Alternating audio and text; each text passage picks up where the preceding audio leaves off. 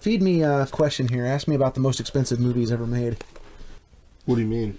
Ask me what the most expensive movies ever made are. What are the most expensive movies ever made? Oh, I'm glad you asked.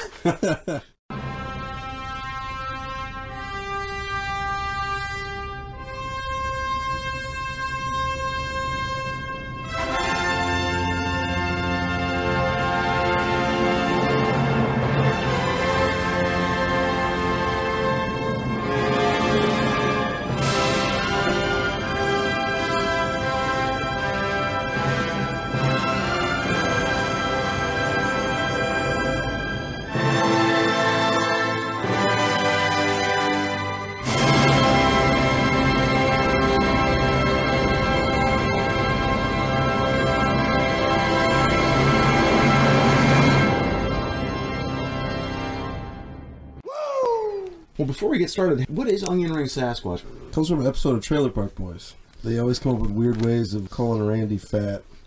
Eating dumb stuff. So since he's a hairy guy and he's eating onion rings or something, or he's a fat guy, so he probably eats onion rings. You onion ring Sam Squanch?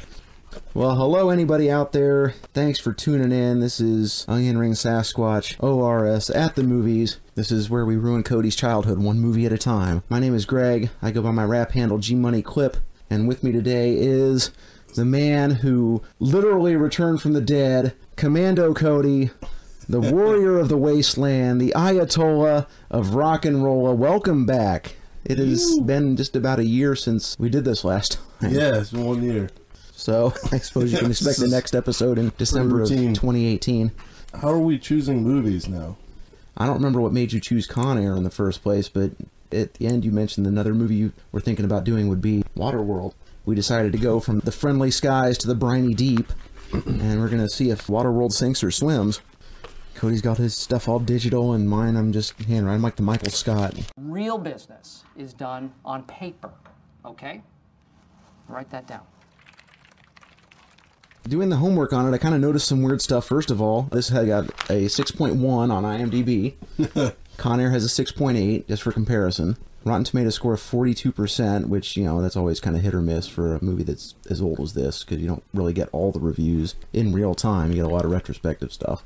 This came out July 28th of 1995, and I was working at the AMC Westerville Theater, so I actually got to see this in theaters at the time, but I had not seen it since then, so this was the first time I'd seen this movie in 22 years. Wow. Was it busy at the theater? Did people come to watch this? It was okay. It did all right. Box office-wise, this made about $88 million. But in 1995, there were only 10 movies that broke $100 million, and none of them broke 200. So that just shows how much ticket prices have gone up in the last 22 years. What, do you know any of those movies off the top of your head?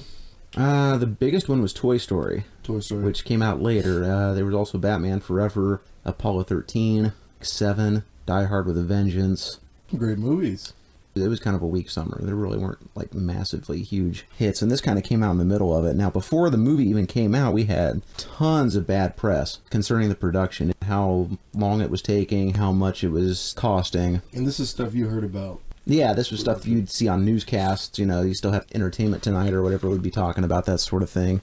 Not so much on the internet, it was still sort of in the early days, but you'd see stuff in the newspapers or magazines, they'd be talking about Waterworld and how much it was going overboard. They were calling it Fishtar. They called it Kevin's Gate, referring to Ishtar and Heaven's Gate, movies that had notorious budget problems. And it ended up costing, in 1995 dollars, $175 million, which to put it in today's terms would be about $270 million.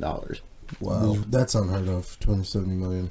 Not as unheard of as you think. Because Waterworld, if you adjust it for inflation, is now only the 10th most expensive movie ever made. Really? Number 9, John Carter, cost $275 million. These are the adjusted inflation numbers. Disney trying to lash out and grab the Avatar shit. Number 80, Harry Potter and the Half-Blood Prince, which cost $279 million. Number 7, Avengers, The Age of Ultron. That definitely made $283 million. Tangled. Wow. Cost $286 million. Why? I don't know. Number 5, Spider-Man 3. It's $298 million. Titanic would be number 4. That cost about $298 million. Number 3, Justice League. Keeping it relevant. In 2017, $300 million. They finally released that? Estimated. Estimated? I was going to say, they never said. But it had to be very expensive. Issues with Superman's upper lip. We can't make the guy shave his mustache. He's under contract. We'll just digitally do his upper lip. Exactly. Number 2, Pirates of the Caribbean at World's End cost an estimated $347 million. And the most expensive movie of all time, Pirates of the Caribbean on Stranger Tides, Why? $403 million. Wow. What? It was 378.5 at the time. You adjust it for inflation 6 years on. Disney, what are you doing? Why? I do notice that a lot of these had a lot of water involved with them. You know, you got 2 pirate movies, you got the Titanic, you got Waterworld. Seems like if you want to make an expensive movie, do it on the ocean. That's where the scores can really change. That's ridiculous.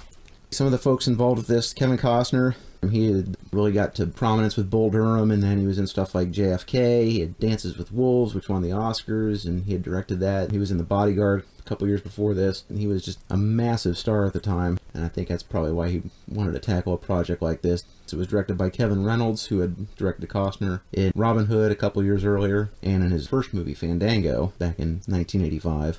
This is written by David Twohy. He wrote the script for G.I. Jane, and he also did the Riddick movies. Oh, man. So Pitch Black, movies. Chronicles of Riddick, all that. He directed those as well. G.I. Jane's really good, too. He said Mad Max 2, The Road Warrior, was a big inspiration on this, which is pretty apparent as you go through the movie.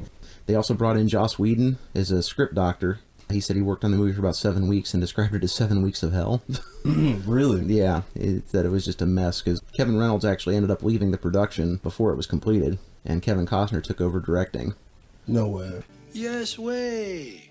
Wow. He took over. He was doing a lot of backseat directing anyway, so the guy finally got pissed and just took off. And at one point he was quoted as saying that Kevin Costner should only be in movies that he directs himself. That way he can work with both his favorite actor and his favorite director. So it was not a smooth production, to say the least. They had originally set a budget for $100 million. They blew past that. They were filming off of Hawaii and didn't bother to research the part they were filming in, and if they had, they would have known it was routinely subject to 45-mile-an-hour winds, which were constantly blowing sets out of position, camera boats out of position, ruining shots, just causing all kinds of trouble. So they had a lot of weather delays that pushed it back. It's just one of those things where they didn't plan for that much. And now Disney releases 3 or 4 movies. It seems like a year that's over 200 million. Oh, yeah. That's funny how times have changed. Money is definitely different in the 90s. And Kevin Costner ended up putting $22 million of his own into this to kind of help him get everything finished up, yeah. So does it sink or swim? I guess we'll get started here and we'll kick off the movie. They do an interesting little thing where you see the Universal logo, and then all of a sudden they start to zoom in and it starts showing the water levels rising, and we get the movie trailer guy telling us the polar ice caps have melted in a world where the polar ice caps have melted. Because everything's in a world with that dude. In a world where the sun burns gold. In a world that's powered by violence. In a world filled with violence. In a world where owning a radio was strictly forbidden. In a world without gas.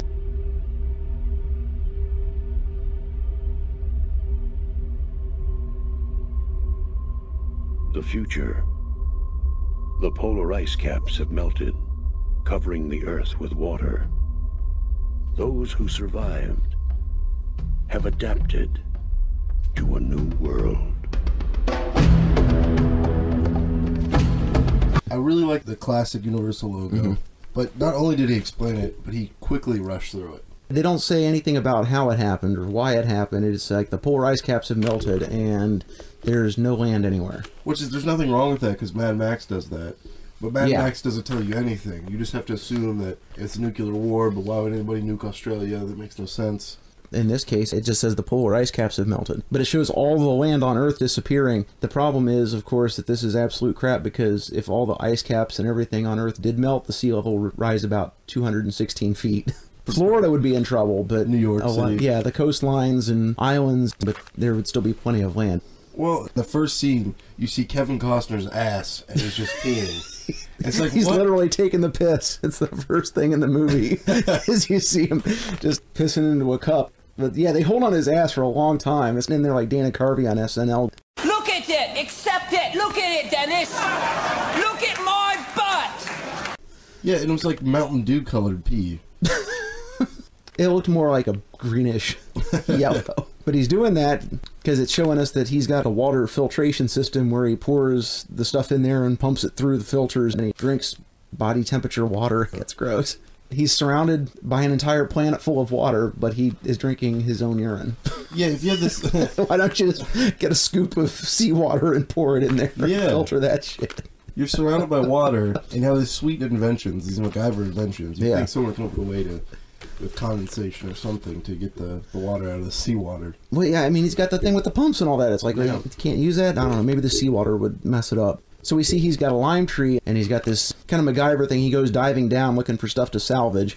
This thing with the little ball bearings where he drops them in there is kind of like a timer as they go through. Yeah, like BBs. It sets off a timer eventually that wheels him back up when enough time has passed, enough BBs have dropped down. And we see someone who's stolen his limes while he's underwater. Maybe that's why his piece of green. But he pops back up, sees a boat next to his, and he goes over and he's got a fucking harpoon gun where he's going to threaten this guy. The guy is telling him that he didn't board the boat. He tells him that there's an atoll 8 days to the east where you can go hang out, trade stuff, whatever. Well, the one thing, too, is he gives him that advice. And he said, that's just free advice. And he goes, nothing's free in Waterworld. And he's clearly talking to the audience. He wants to present it as this is a ruthless world. But why would you say that to him?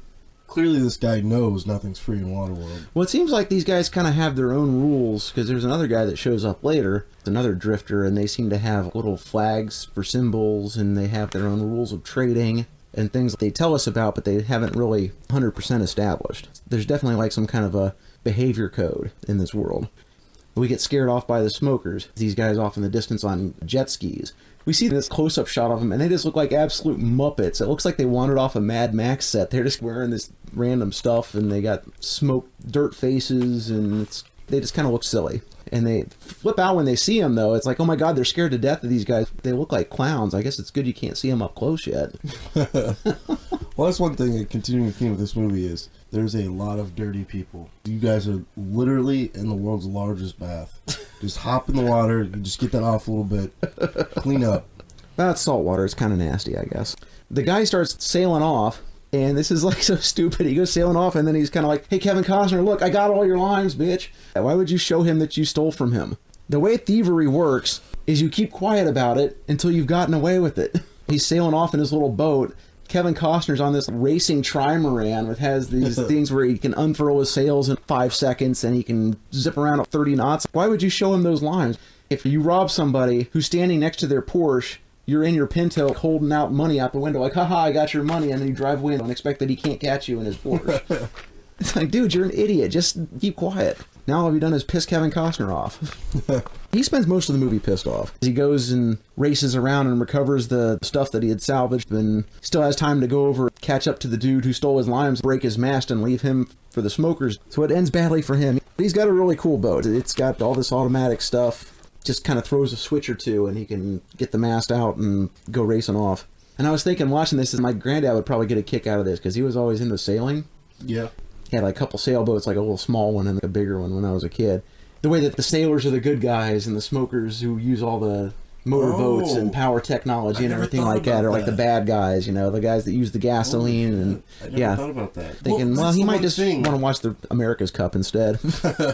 That's the one thing that is a continuous theme in this movie is clearly they had a message in this movie, and that was environmental. Yeah. It's one of those things where they don't tell you about it. I mean, you can obviously piece it together when you're watching it. At least they don't have people every 5 minutes stopping and talking to the camera. Oh, it was because of this. The Day After Tomorrow.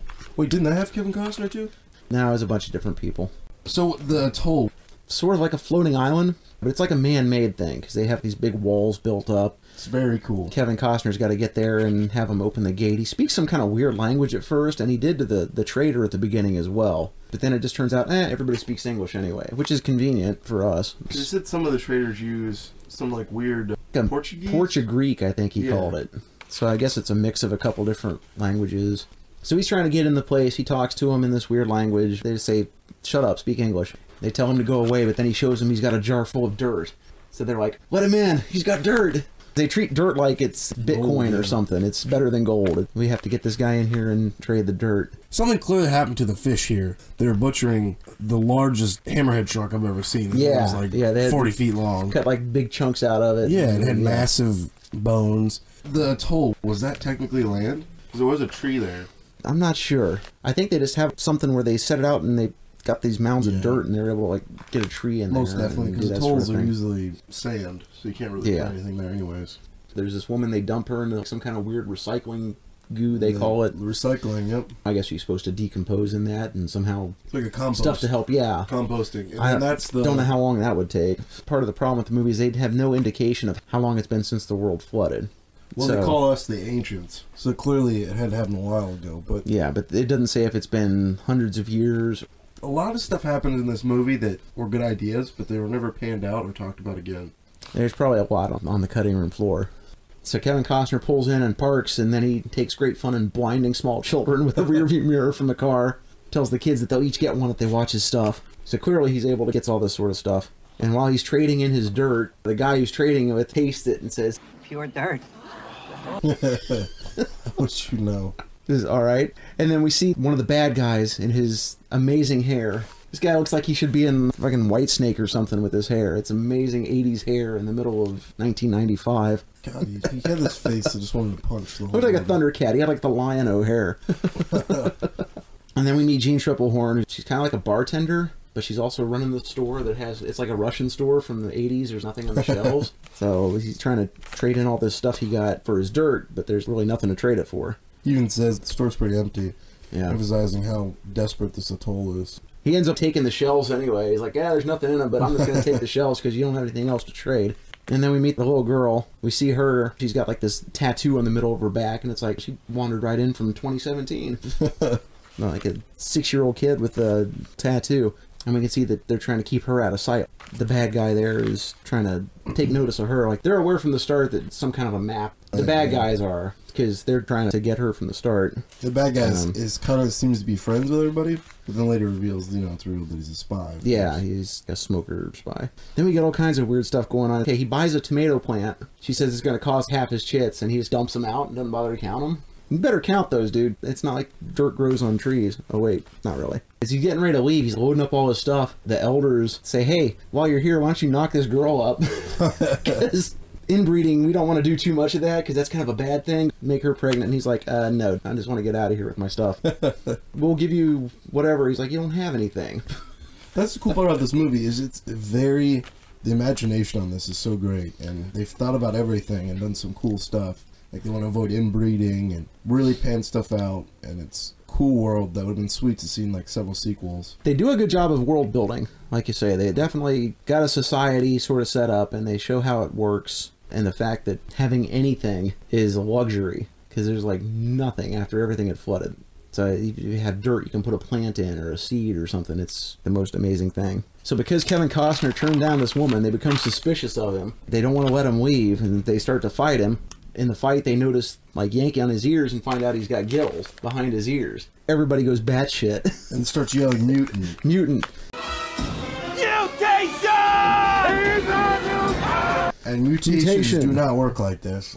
You gotta spread the imagination here. Mutations don't just give you stuff that would work best. It's like the X-Men. Yeah, you just don't evolve into this stuff. The gills, everybody knows that, yells as if there's other people they've known that had this. Mm-hmm. Clearly states that's probably another species. I don't know. It's very confusing. Well, in real life, most mutations are debilitating kind of things. Yeah. Like, if you have a fly with 6 wings, it's not going to live very long. Anytime you see, like, a mutation where something weird has happened in real life, it's very detrimental. They don't ever seem to pass that on because they die so quickly. And again, we have no idea how long it's been, but it doesn't seem like it's been long enough because, evolution is supposed to take billions of years or whatever, and all of a sudden people just start growing gills because there's water around. I don't know about that. So then we meet Michael Jeter as the crazy old man with the balloon. He's trying to get the girls off the atoll. He's trying to figure out if it's a map on her back, and she says she doesn't know. It looks like it's some kind of writing in Chinese with a mountain. He goes out to talk to Kevin Costner, who they've got caged up while they decide what they're going to do with him. Turns out he's got webbed feet, too. So he's turning into a fish. They decide that they're going to sentence him to be recycled, and I guess they aren't going to kill him first because they just start to lower him into this stuff. But then the smokers attack. We see them, like, out of Apocalypse Now. They're coming out of the sunrise, and there's, like, dozens and dozens of boats. And they even had military patrol boats. Oh, they had tons of stuff, man. They had jet skis, they had patrol boats, they've got all the technology, machine guns, you know, all these gas-powered vehicles. Where'd they get this stuff? Yeah, and clearly it's not been long enough to create mutations. They still have bullets that work? Yeah. That was the thing. You remember Mad Max in the Road Warrior had like a shotgun that had like one shell, and he went to shoot the guy, and it just kind of went puff. Because it wasn't any good, and that was way less than however many hundreds of years this is supposed to be. So they have these machine guns with the working bullets. They've got gasoline. Where they're getting that from, I have no idea, because you don't see it. So you see the difference in the technology. The good guys are using water cannons and flaming arrows to try and keep them out. Which reminds me of Mad Max. Because they have the flamethrower. Yep, in the Road Warrior. Let me show you how a man uses a flamethrower.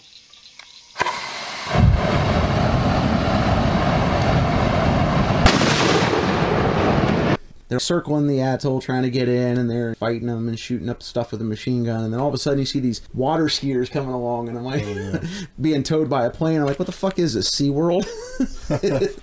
Where's Shamu? They got a ramp set up for these water skiers to jump over into the atoll. And then they do the same thing with the jet skis, start jumping the ramp and going in there too. So they get inside and start messing stuff up. The action scene, there's a lot going on, and they really put it together well. There's a lot of stuff, a lot of people, a lot of moving parts. Michael Jeter, he accidentally sets his balloon in motion, starts inflating it. He's like, oh, come on, girls, we got to get out of here. And he's clearly like the scientist of the atoll or something like that? Yeah, I don't know. He figured out how to make helium, or they had tanks laying around or something. Some of the stuff they have laying around is just so random. The quad AA gun that the smokers use, too, with, I'm guessing, 30 cal. 430 30 or 50, yeah. It was really cool because they had like little kids running around and like cleaning the barrels for them. Yeah, they had them cleaning the barrels out there, and they did have a part where you see them real quick, like a bucket trying to scoop the brass back in there. So I imagine that would kind of imply that they've got ways to reload it to make bullets, but we don't see it ever again. That's the only little thing we have to indicate that. So in the fracas, one of the smokers gets shot off of his jet ski, and he lands on top of Kevin Costner's cage and busts it off, and he starts sinking into the goop. He's trying to pick the lock with a knife, and it gets busted off. Then in the meantime, the girls are trying to get to the hot air balloon, but they can't. It's too far up. They find Kevin Costner and say, hey, if we let you out, you're taking us with you. He agrees. He just goes, okay. So they let him out, and then when he jumps in the water, he can swim at warp speed. It's kind of cool, because he just jumps in and he's gone, because, you know, the whole web feet thing. When he gets in his boat, they're trying to get the doors open so he can get out. They do a lot of stunt work where he's zipping on the ropes to go turn the thing where he can open the doors, and then he zips back down and on the boat. Something else that really bothered me. There's tons of smokers already in the inside, atoll, yeah. And then they take a perfectly good patrol boat. Oh yeah, the kamikaze thing. The kamikaze. Yeah, they said kamikaze, and they run it in there and blow the thing up. This is perfectly good patrol boat that's armored, probably an 80s or 70s model, but this thing had to be super rare in this world. And they just blew it up, and they already had guys inside there. And he's got the harpoon gun where he hooks the machine gun boat, and he starts moving it out of position. Dennis Hopper's trying to direct what to do, and the idiot firing the machine gun just keeps shooting the whole time, and he's shooting everything up, starts shooting his own guys, blows up Dennis Hopper's boat. The bad guys in this movie are just sort of played for laughs. And that's kind of a problem, because they just aren't very menacing. They look and act like idiots. His mask was really cool, though. The pig snout looking thing. So after Kevin Costner gets away, the smokers run wild. They're looking for the girl. They got a couple guys chained up, and it's almost a Sully moment where Dennis Hopper is like, I won't kill whoever tells me what I want to know. So he shoots at one guy and gets some information out of the other, and the guy's like, wait, you said you wouldn't kill me. And Dennis Hopper's like, did I? I don't remember. Here, maybe I did. Gives the gun to the other guy and has him shoot him. I'm just thinking of Arnold in Commando, where he's like, remember, Sally, when I promised to kill you last? That's right, Major. You did. I lied. And then we get your line of the movie where we see Dennis Hopper's been injured, and he's got this eye patch on. Best line of the movie. Yeah, he just lost the eye, I'm guessing, the explosion. It's just... We gotta keep an eye out for that icky freak. Okay, so we see Kevin Costner, they're escaping. He says they have to throw the girl overboard because the boat's taking in water. Yeah. I thought he was kidding. I'm like, oh wait, he's not kidding. So the woman tries to seduce him in order to let them stay. Which is really awkward, and I remember... It's very awkward, and we get some bare booty, but it's not really hers, it's a body double. Is it really? It is. It's a body double. Which is weird because she did nude scenes before this movie and after this movie. She just did not want to be... She just didn't want to be around Kevin Costner without her clothes.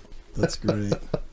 I remember being a kid and watching this and feeling really bad. As a normal human being, be like, no, stop it, I'll just help you. Kevin Costner clearly thought about it. He's like, maybe. He just says, you have nothing I need.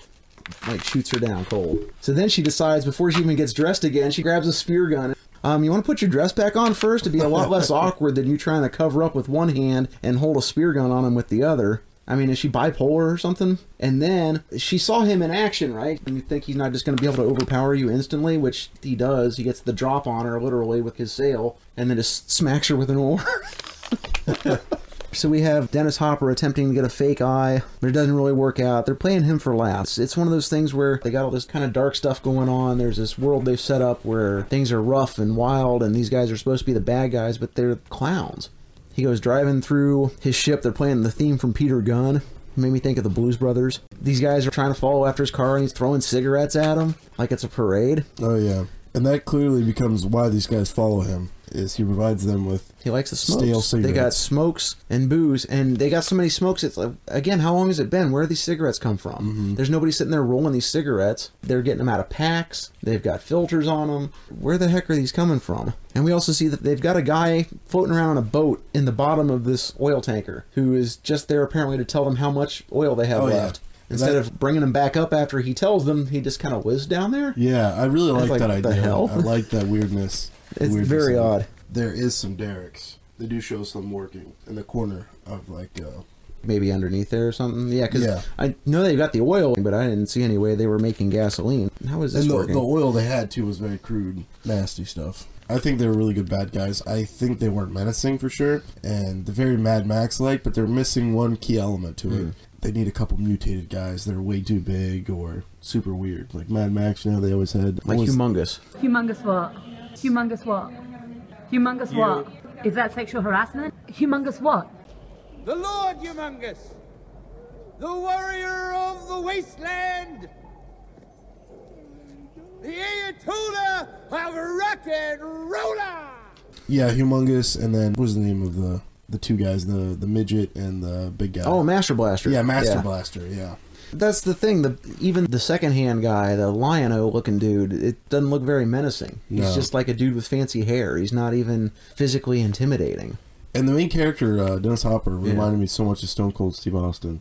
Just Really? handing out booze and just absolutely insane and just crazy. I loved it. No. John Malkovich is Stone Cold Steve Austin. That's right. Maybe I'm sensing a theme in movies I liked when I was a kid. Oh, you like bad guys with bald heads. So we see Kevin Costner getting pissed off because the little girl has stolen his crayons and is drawing pictures of stuff on his boat. And she's been doing this where she's drawing pictures of trees and horses, things that nobody would have seen because the whole earth is covered in water. So he gets mad at her for stealing his crayons. And I kind of like that he's acting like a kid, real possessive about his stuff. He worked hard for that shit. Yeah, exactly. There's no stuff. So anybody, even something as simple as crayons, he's like extraordinarily possessive of it. I thought that was a really good character moment. For sure. So he gets pissed off at her and he just throws her off the boat. He just chucks her over the side and then they're like, she can't swim. Oh, yeah.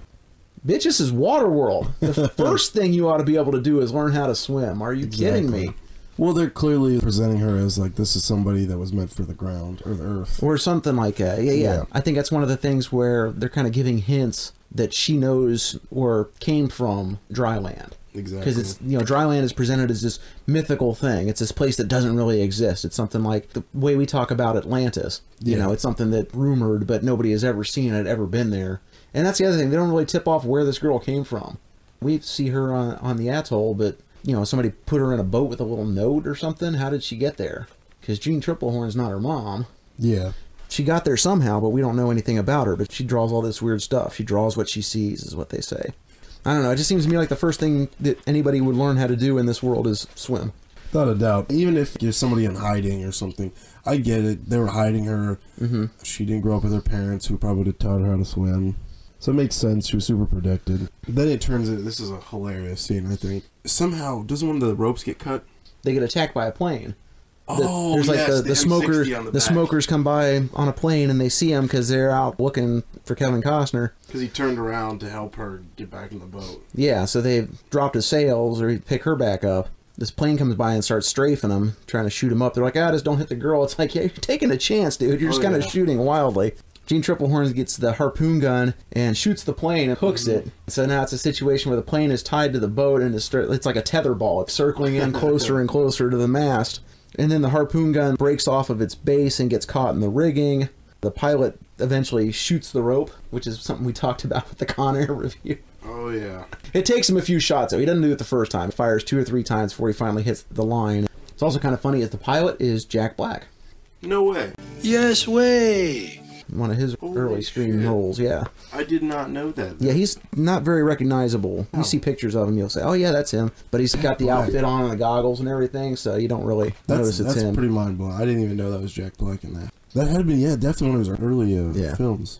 So yeah, the boat was getting tipped over on its side, and then the rope gets cut, it flips back up, and Kevin Costner gets thrown into the ocean. The gun crashes down into the netting of the boat and makes a big hole in it, and he's so pissed that he cuts the women's hair. Yeah, no, that's hilarious. He cuts Gene Triplehorn's, and then the girl starts giving him shit, and then he notices that she's been drawing on his boat again after he told her to stop, so he ends up cutting her hair too. Well, he sees the crayon in her hand. He sees the crayon again, and it's like, He goes up to her and just straight Paul Mitchell lops that shit off, and it's great.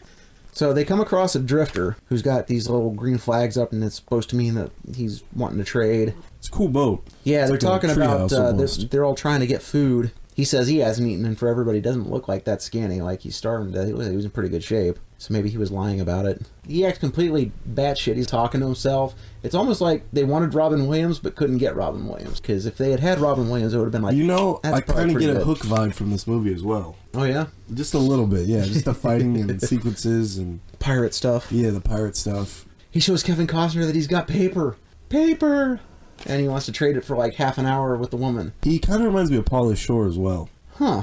I even almost to the point it was like, it kind of does look like Pauly Shore.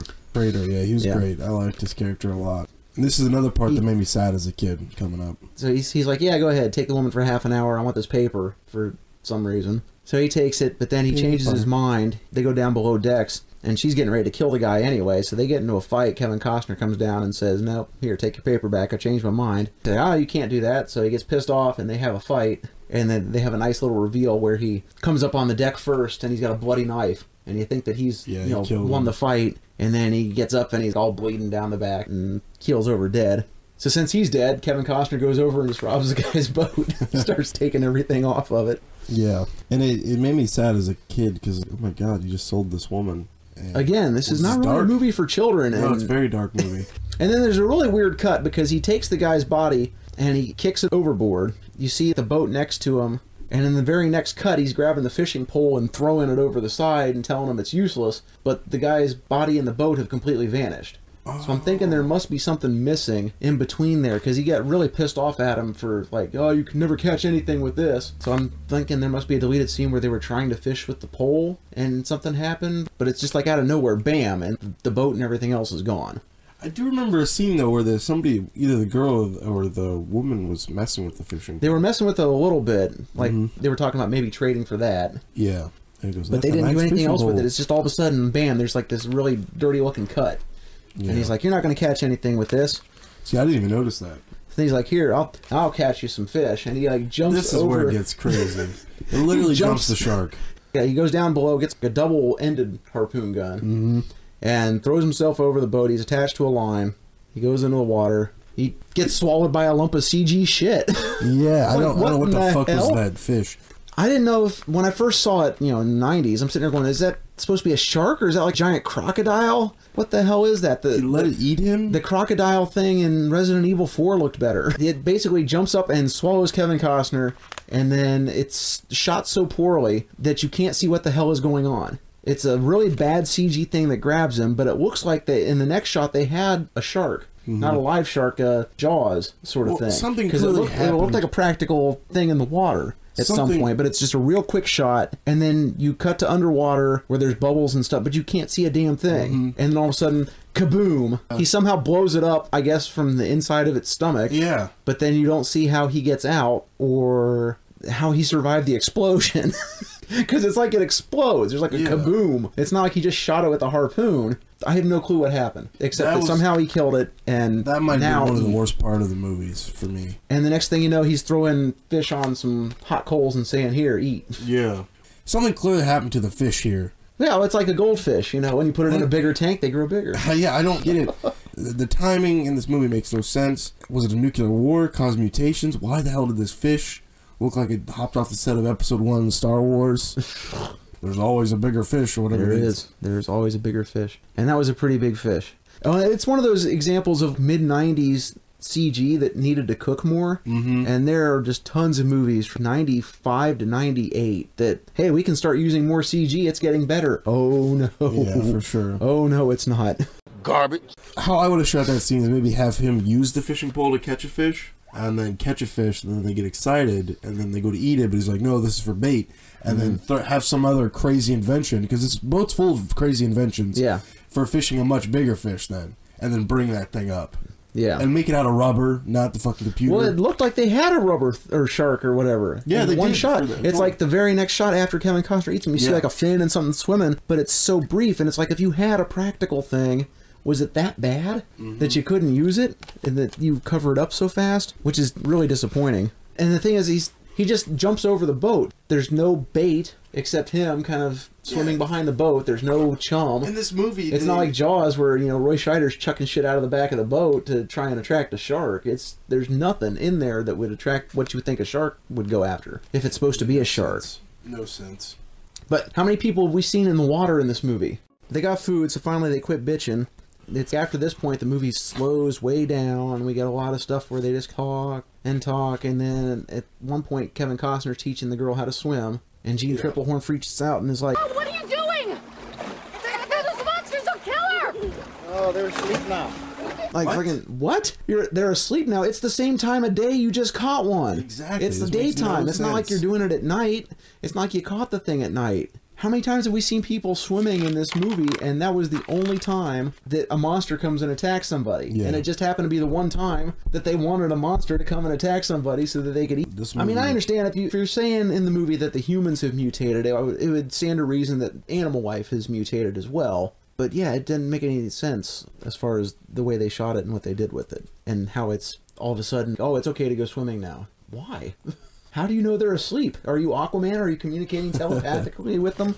Yeah, unless he had one of his mutations was that they could have said that, like, oh, I have these senses, I can tell where the fish are. You know, That might have been a bit too silly, but yeah, there's no reason given for how he knows it's okay for them to go swimming. if I could jump back for a second Yeah, too, because I totally forgot about this. Little girl first thing she falls in the water, they bring her out of the water. Yeah. Super afraid, super scared. And then when they go back in the water to learn how to swim, she's totally fine with the water. She loves the water.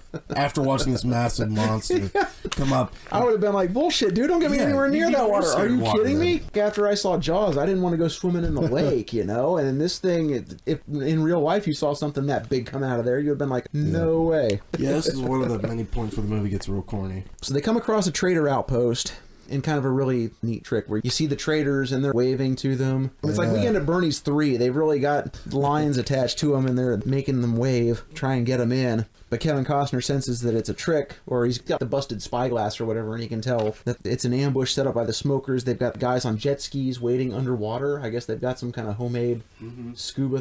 So he's trying to get away, and they've got a thing where they're trying to hook his boat with a net, and they keep leaning to one side or the other to get the boat to kind of go over the edge of the net instead of getting the keel caught on it. So he gets away, and then he throws out a computer graphic spinnaker so he can get the boat going even faster. So it's pretty obvious CG. And then they've got one of the most improbable things in the movie where Dennis Hopper's got a rifle from a massive distance away. He is able to shoot Kevin Costner even though the rifle doesn't even have a scope. It doesn't have a scope, and it has a super short barrel, so the round's going to be so inaccurate. Yeah. And he gets him like Pulled right out in a the sniper side of the rifle, stomach. Yeah. Kevin Costner, he then becomes suspicious that they're after the girl because they keep coming after him. Jeanne Tripplehorn tells him about the tattoo. It's supposed to be a map to Dryland. He says Dryland's a myth. You want to see Dryland? I'll show you Dryland. So he puts her in a diving bell and goes under the surface with her, and they go to a city. I think it's supposed to be Denver. Yeah. Definitely is Denver. And which, this is another part that drives me nuts about the movie. If that's Denver, do they realize the altitude in Denver? Denver itself should be dry land. Like you said earlier, but Denver is very high up. Mile High City. It's definitely Denver. And don't you understand? I thought I recognized it. If the ice caps melt, it's going to cover the entire planet. That's right. Thousands and thousands and thousands of feet. There's no land anymore anywhere. And if it was Denver, it's going to be pretty cold in that area. The water is. because at that altitude, even if there's water up there, it'd probably be frozen. I don't know. This movie No, drives you me can't nuts. have any frozen stuff. It's too hot. That's why the ice caps melted in the first place. True, that's right. You can't have ice. But it's definitely Denver because I thought I recognized it. I was like, this looks familiar. And I saw the ski slopes. Yeah, there's like a and ski run. I looked it up, and it is definitely Denver. Okay. Which drives me insane. You should not be swimming hundreds of feet down to find this. Well, I just don't understand why he's got that diving bell. He's out there by himself. Yeah. He doesn't need it. He's got gills. Why does he have that diving bell? In case he happens to randomly pick up somebody and decides he wants to take them swimming? I guess so. Also, it's only good enough for the woman. Like, they can't bring the little girl. Can't bring down both of them, which is convenient because by the time they come back up, the smokers have caught them. Yeah. And considering how quick in between their escape and his decision to take her diving are, you might want to put a little more distance between you and them before you decide to go screwing around. He was suspicious that they were being followed in the first place. So if you know you're being followed, why are you doing this diving? Especially after you figured out that they want the kid, you know you're being chased. Now let's just stop right here so I can show you that Denver's underwater.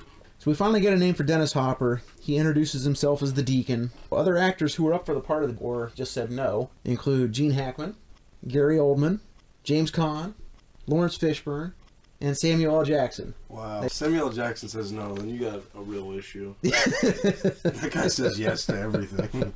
I have had it with these motherfucking snakes on this motherfucking plane. Well, he turned it down because he was going to be in Die Hard 3. Oh. So he had a legit scheduling conflict. But I'm not sure what reasons the other ones had. But Dennis Hopper said he worked on the movie for like 8 months. Really? Which I would be a bit surprised because he's not really in it that much. Yeah.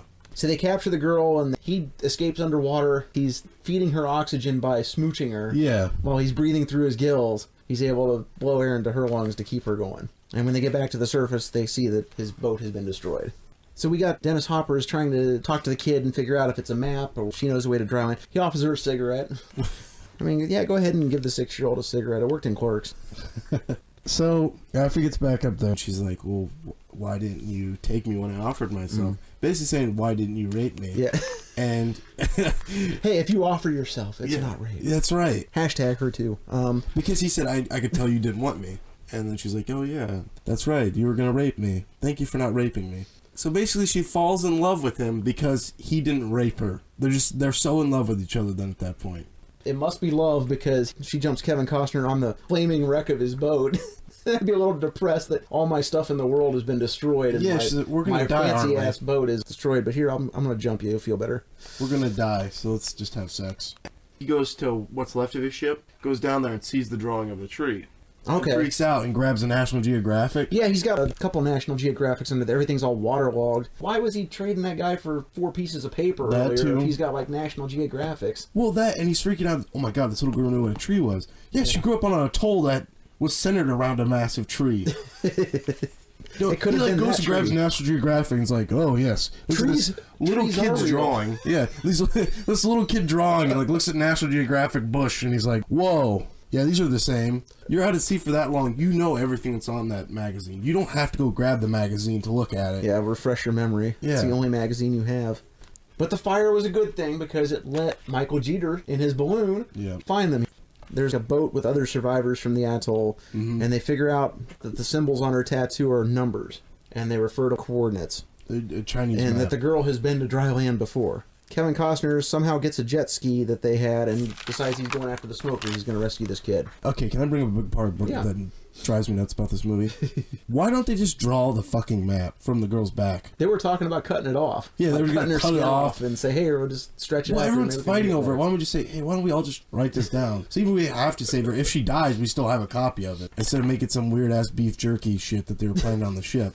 They were going to lob it off and dry it out. But yeah, that was another issue. I get it because they want to use the girl's information, but clearly she doesn't know shit about dry land. She doesn't remember it, yeah. The Deacon refers to somebody called St. Joe, and it's a picture of Joseph Hazelwood from the Exxon Valdez. And of course, the Exxon Valdez was an oil tanker that wrecked and in March of 1989, spilled 11 million gallons of oil into Prince William Sound. They said he was drunk, but they couldn't prove it in court. Yeah. It was one of those things where they had taken a sample, but they didn't do it right. He wasn't even the guy who was steering the boat at the time. It was like the third mate. But this is the scene I was telling telling you about, where it reinforced my thought that this is very much an environmental movie. Yeah, because that was one of the biggest oil disasters at the time until they decided to just open up the floodgates and let however many billions of gallons of oil into the Gulf of Mexico in 2010. After that mess, the Deepwater Horizon. That's kind of done as a spoof, too, that they worship Joe Hazelwood. Yeah, exactly. Again, they play these guys as clowns. They're supposed to be pirates, but they're just a bunch of violent psychopaths that have no brains. They're on this huge whale tanker,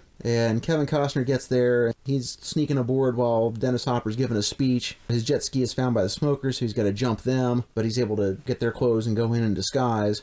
Well, the thing is, you don't really need much to be disguised as a smoker. You just have to look dirty. Yeah. And wear goggles. Most of them have goggles or some kind of thing, which is convenient because it covers your face up. And he does a cool thing where he jumps the jet ski back into the ship and slams into some dude against the post. We get a nice little scene while the kid is making fun of Lion-O while Kevin Costner is getting through the boat. She's talking about how he's killed dozens of people and he even kills little girls. And he's gonna come here and he's offing people left and right on the way in. So it sets him up. Yeah, that's pretty good. I like that. So then Dennis Hopper's like, yeah, we're going to go search for Dryland now. So he gets everybody that's on board the ship. They have these giant oars to start propelling the tanker. So it's like a big slave galley. Something I realized that I thought was still a fact before when I was a kid, because around the edges of the boat, there's crustaceans. Yeah, and there's like huge barnacles. Yeah. I thought that the boat was just sitting on a mountain and it couldn't be moved.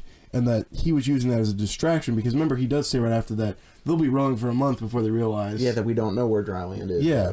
So in my mind, as a little kid, I thought that meant that he used that as a distraction. They thought they were controlling the boat, but the boat's really not moving. Yeah, it's just massive years and years worth of barnacles that are on the thing, because it kind of looks like a mountain. When Kevin Costner's getting on the thing the first time, he's climbing up with all these holes. I'm like, oh, those are convenient for all the oars. Yeah. Is what they were there for. I thought that was just trying to disguise how he's supposed to climb up there, and all these holes are just... It was very cool design. I don't know who designed the set designer or who had the great imagination to come up with this stuff, but it was really cool. So everybody is gone, except one lone man is walking across the deck of the tanker. And it turns out it's Kevin Costner. And the little kid tells him, "You guys are in so much trouble."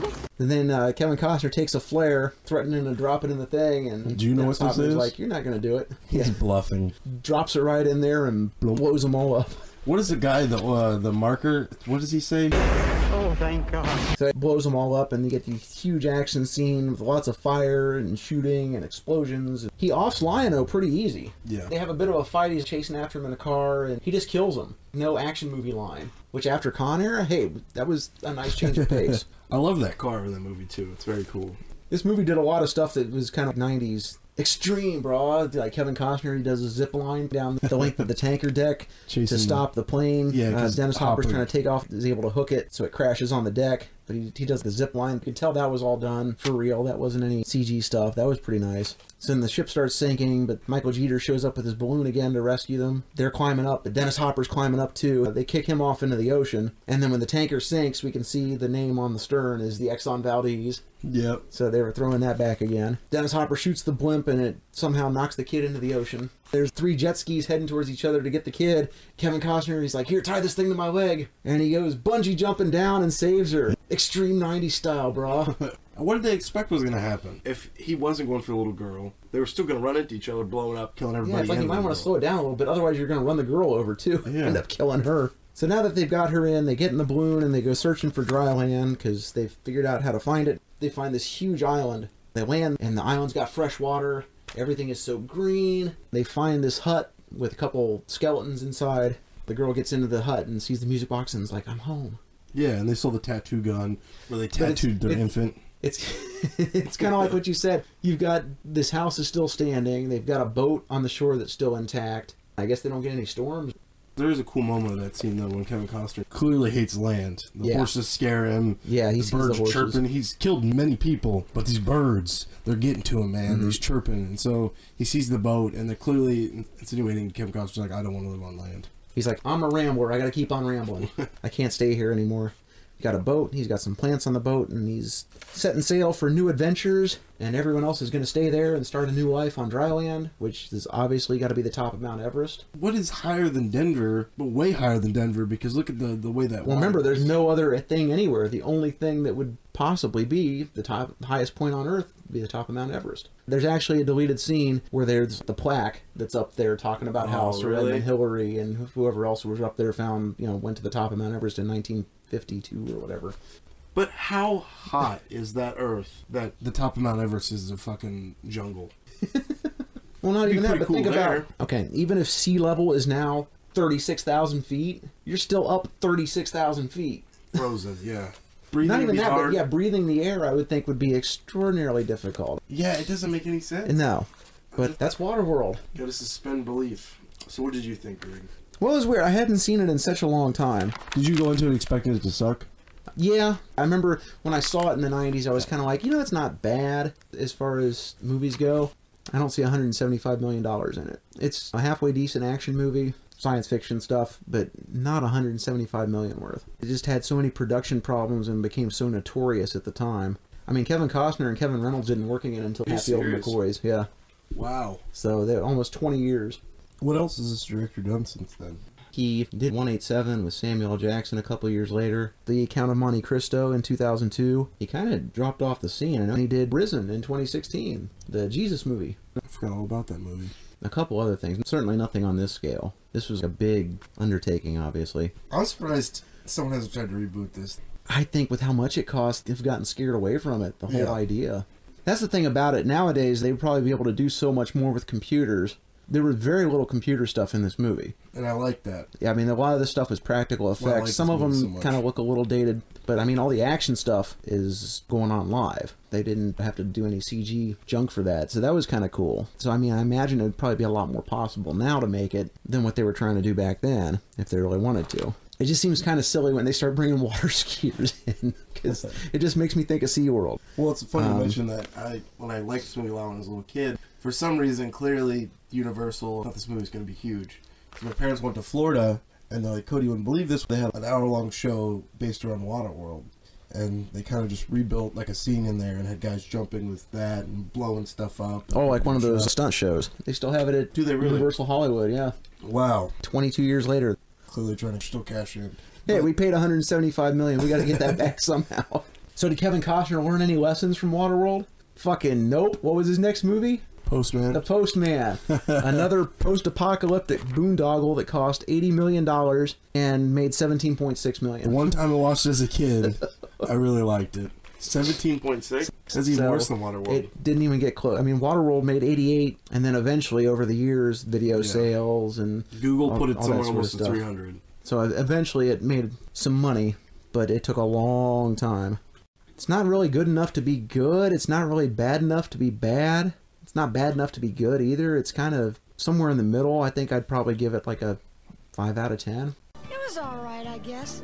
I was saying a 7. It might be even nostalgia. I love weirdness, goofiness. I love the way things are designed and thought out and how cool the imagination is behind all this stuff. But that's about it. And they clearly worked really hard on that aspect of the films. That's why I give it so high. I like it!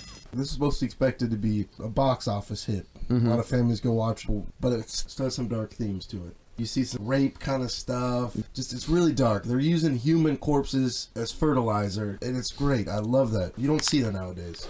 Disney owns all the big movies that come out, so Yeah, they're it's- never allowed. But yeah, I'd give it 7. That's why I agree with, you say IMDb was almost a 7? It was like a 6.1. It's worse than Con Air. It's How the is that same. possible? If you like Mad Max, and you've watched all the Mad Max 3 times, then maybe watch this one. I think if you like Mad Max, just watch Mad Max again. This takes so much from it, but it's just not as good. Well, it's 90s PG-13. You got some nudity in there. But then again, it's like you said, they have a line of toys. Did they think little kids were going to play Waterworld? Let's reenact the scene where the girl strips down and tries to seduce Kevin Costner. Well, I think this was Kenner's fault. They were at a weird time. Kenner is a famous toy line. Probably most known for doing Star Wars figures, like the original Star Wars line in the They're 70s and Cincinnati 80s. too, right? They're an Ohio company. And they kind of dipped in the 80s, which is really sad because that was a big time for toys. But it was because of... Because Star Wars stopped. They stopped making Star Wars figures in 1985. And Hasbro took off and destroyed them, and it looked like Kenner was about to go out of business. But then Star Wars in the 90s, I remember this toy line, I had a few of them, was they tried to reamp them and re-release them before they gear up for the new movies. And Kenner had gotten a huge flush of cash, and I believe, probably if you look in the history, probably created a CEO that thought, like, oh, we could just do all these movie licenses. And there's some really bad ones I didn't know existed. Robin Hood, which was a movie before this from the same director. The Congo. Which is God. like, why would you make toys about Congo? They thought it was going to be big, and that one kind of just flopped. It did not do well. And then Waterworld. And which eventually led to Kenner going out of business, I think, buying all these licenses. But why you would tie something in... They must have been doing this stuff before they saw the movie. Because, I mean, it takes production time to ramp up, and you got to have those things in the stores by the time the movie's out for it to be relevant. Oh, yeah. And you got to be... You're Man, they must have looked at that and were just like, oh my gosh, this is not really a movie for kids. I definitely had a few of the action figures. Because Big Lots, back when I was a kid, would get the toys that didn't sell. So I got like a lot of the Army of Darkness stuff, Waterworld. At this time, these toys would have been 7 years old, and Big Lots was still selling them. So that's how I got into Waterworld. I watched on TV and then noticed there was toys. I loved the toys. I lost everything to them, but I think still at my mom's house I got 2 Kevin Costner action figures from it. Wait, something you said struck me. They made toy line for Army of Darkness? I'm pretty sure, yeah. Oh my god. It was either that or it was this really bad knockoff, but it had the ones where the skeletons...